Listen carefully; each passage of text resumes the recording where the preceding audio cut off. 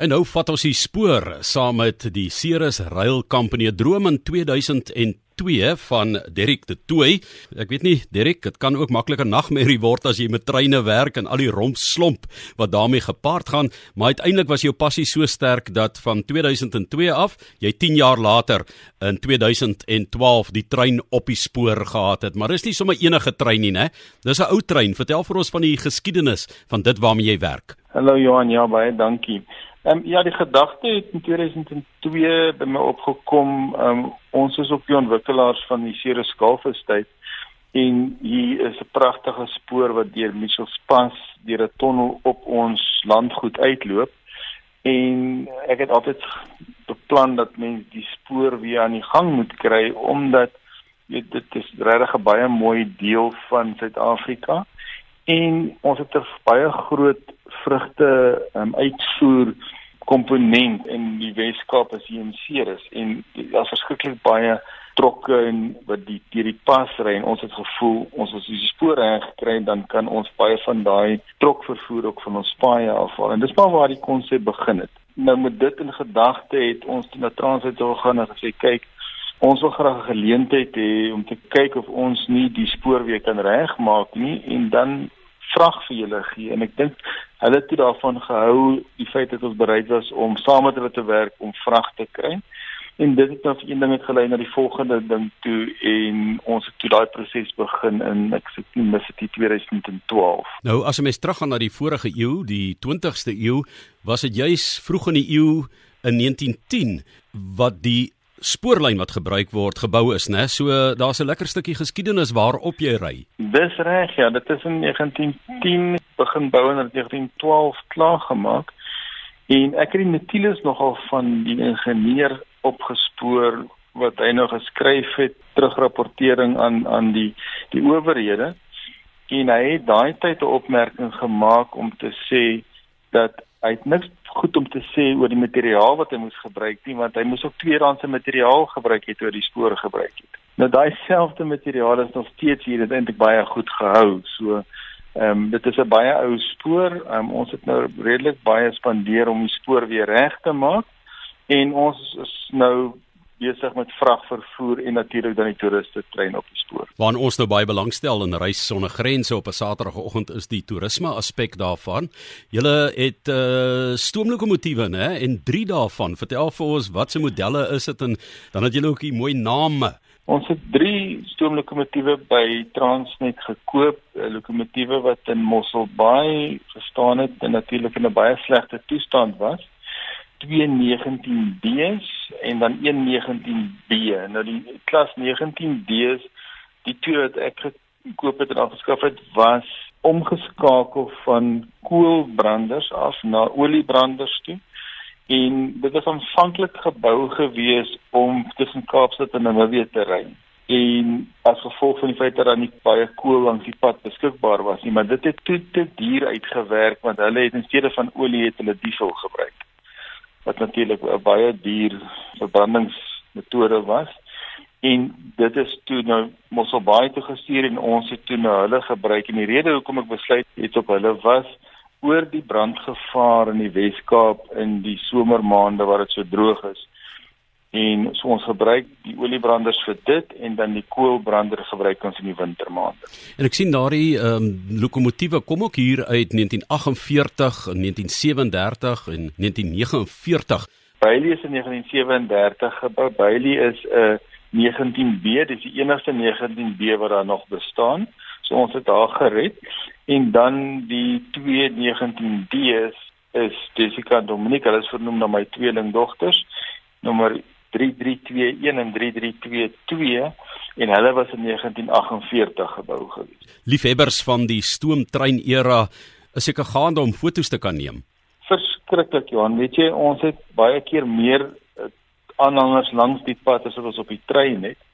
En ons is ook nou besig om te reël om die rooi duiwel wat enige klas 26 lokomotief is, weer te herstel, en sy is 'n hooflyn lokomotief, en sy sal tussen Kaapstad en Robertson sal sy werk, wat in 1981 in Soutrivier oorgebou was.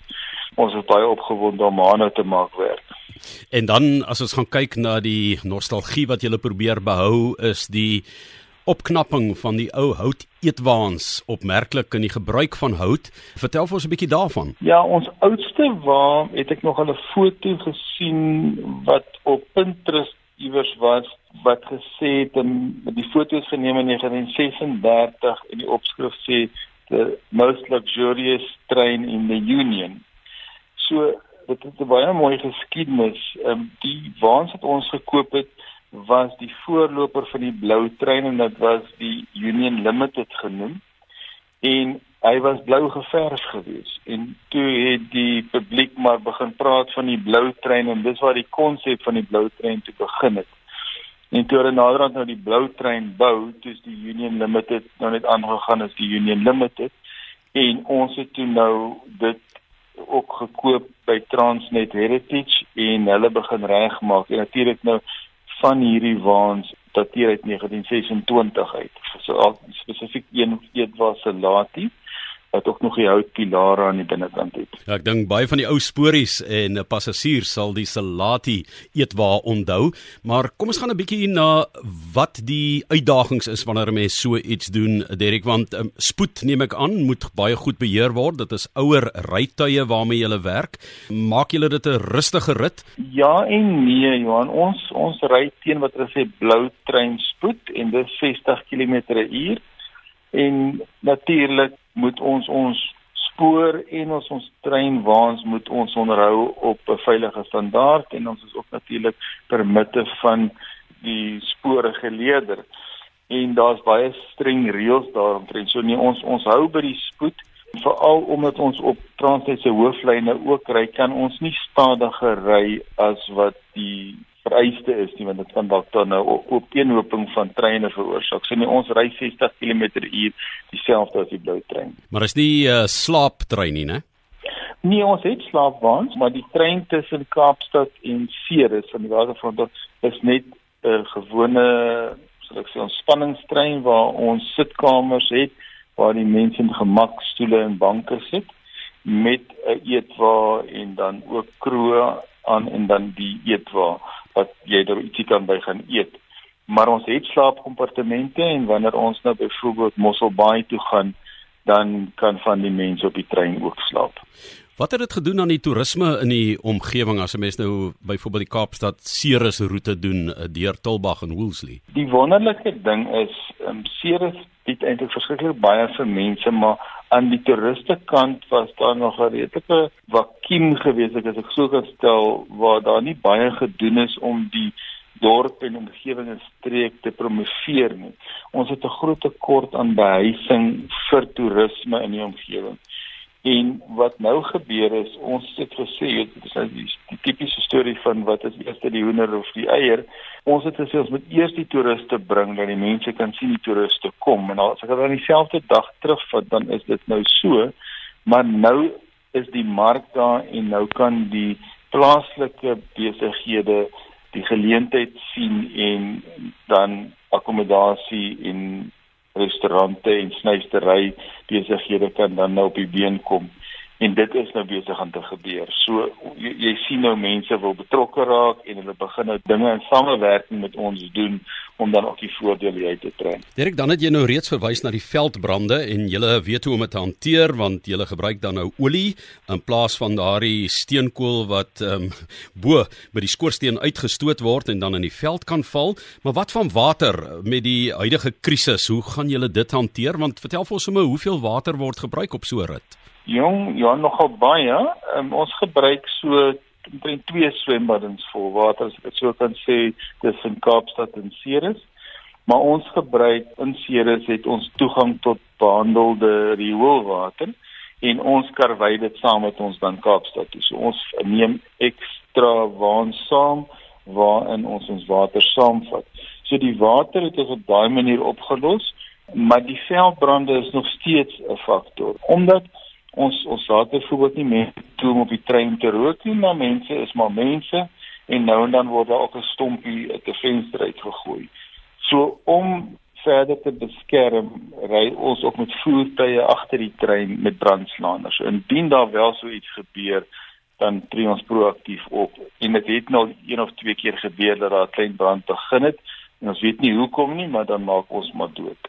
En dan wil ek ook vir jou vra ten opsigte van die terugvoer wat jy kry van toeriste, vandat jy in 2012 begin het met hierdie ritte. Hoe hou hulle van hierdie ou wêreldse charme wat weer herleef op die spore? Johan, weet jy, dit is nogal fantasties. Vir al die ouer garde kom altyd met trane in die oë na ons toe om dankie te sê vir wat ons doen, want dit bring soveel heimwee terug na hulle toe. Hulle herinneringe van skool daar, koshuis toe ry of op vakansie gaan en so aan. So dit is 'n baie lekker aspek van dit vir ons, want ek dink die genot wat jy by mense se gesigte sien, is 'n baie goeie dankie sê amper. Dit is lekker vir mense om dit te geniet en dis wat vir ons lekker. So dit is wonderlik, ons kry baie goeie terugvoer, veral meestal met die sosiale media en so aan. Maar natuurlik een van die groot dinge wat mense nou maar oorkla is prys en bekostigbaarheid. En mense vergelyk dit met gewone treinkaartjies en dan sal hulle sê maar op 'n gewone treinrit tussen Kaapstad en Parel sal dit soveel kos, hoekom vra julle nou soveel meer? En die kort antwoord is dis wat dit kos om hierdie treine te laat loop, maar dan moet mens ook vir mense verduidelik dat dit Prasa en Metrorail word deur die regering gesubsidieer om passasiers te vervoer, wat nou nie met ons die geval is nie. Ons moet al daai onderhoud en uitgawes met ons direk delg uit ons kaartjies uit. So dis ons grootste enkele negatiewe aspek is dat mense voel dat kaartjies duur is. Wat relatief nie waar is nie, maar dit kom ons uit hulle oogpunt uit soos wat hulle dit sien. Nou as mens so 'n dagrit doen, sê net maar van Kaapstad tot by Ceres, hoe lank is die rit tot daar? Die rit van Kaapstad tot Ceres is 4,5 ure, dan staan ons vir 2 ure oor terwyl ons die lokomotief en die trein diens water insit en olie insit, en in daai tyd vat ons die mense tot by die golfklub se klubhuis waar hulle dan 'n buffet middagete eet so vir 2 ure. En dan vertrek ons weer terug Kaapstad toe 2 uur en ons arriveer net so, afhangende van watter tyd in die jaar, voor sonsondergang 6:30 by die Roltyd Yachtclub. So dis 11 ure wat jy nou getrakteer word en bietjie rustig sit. En ons vra daarvoor R800 en R500 per kind, wat nou ouer as 3 is en jonger as 12 is, maar kinders onder 3 ry gratis. Ja, klink soos die ou spoorweg daar, maar dit is nou die Ceres Railway Company en dis Derick du Toit met wie ek gesels het hier oor vanoggend. Gaan kyk gerus na die webtuiste en daar kan jy eintlik net in jou soek engine inpons Ceres Railway Company en dan gaan jy by jou antwoorde wat jy nou het uitkom daar. Maar Derick, baie sterkte en ek verstaan daar is 'n bietjie uitbreidings ook in die toekoms dat van die mense wat in die Kaap kom kuier dalk 'n kort rit kan onderneem, so met die suidelike lyn uit daar na Michellspas se kant toe. Dis reg, Johan. Ons het nou ook vir Atlantic Rail oorgeneem en ons het onderhandel met Stad Kaapstad om toegang tot behandelde rioolwater daar te kan kry. So ons gaan nou net al die waans weer regmaak en ons behoort seker so oor 2 maande behoort ons weer daai treinritte ook aan die gang te kry.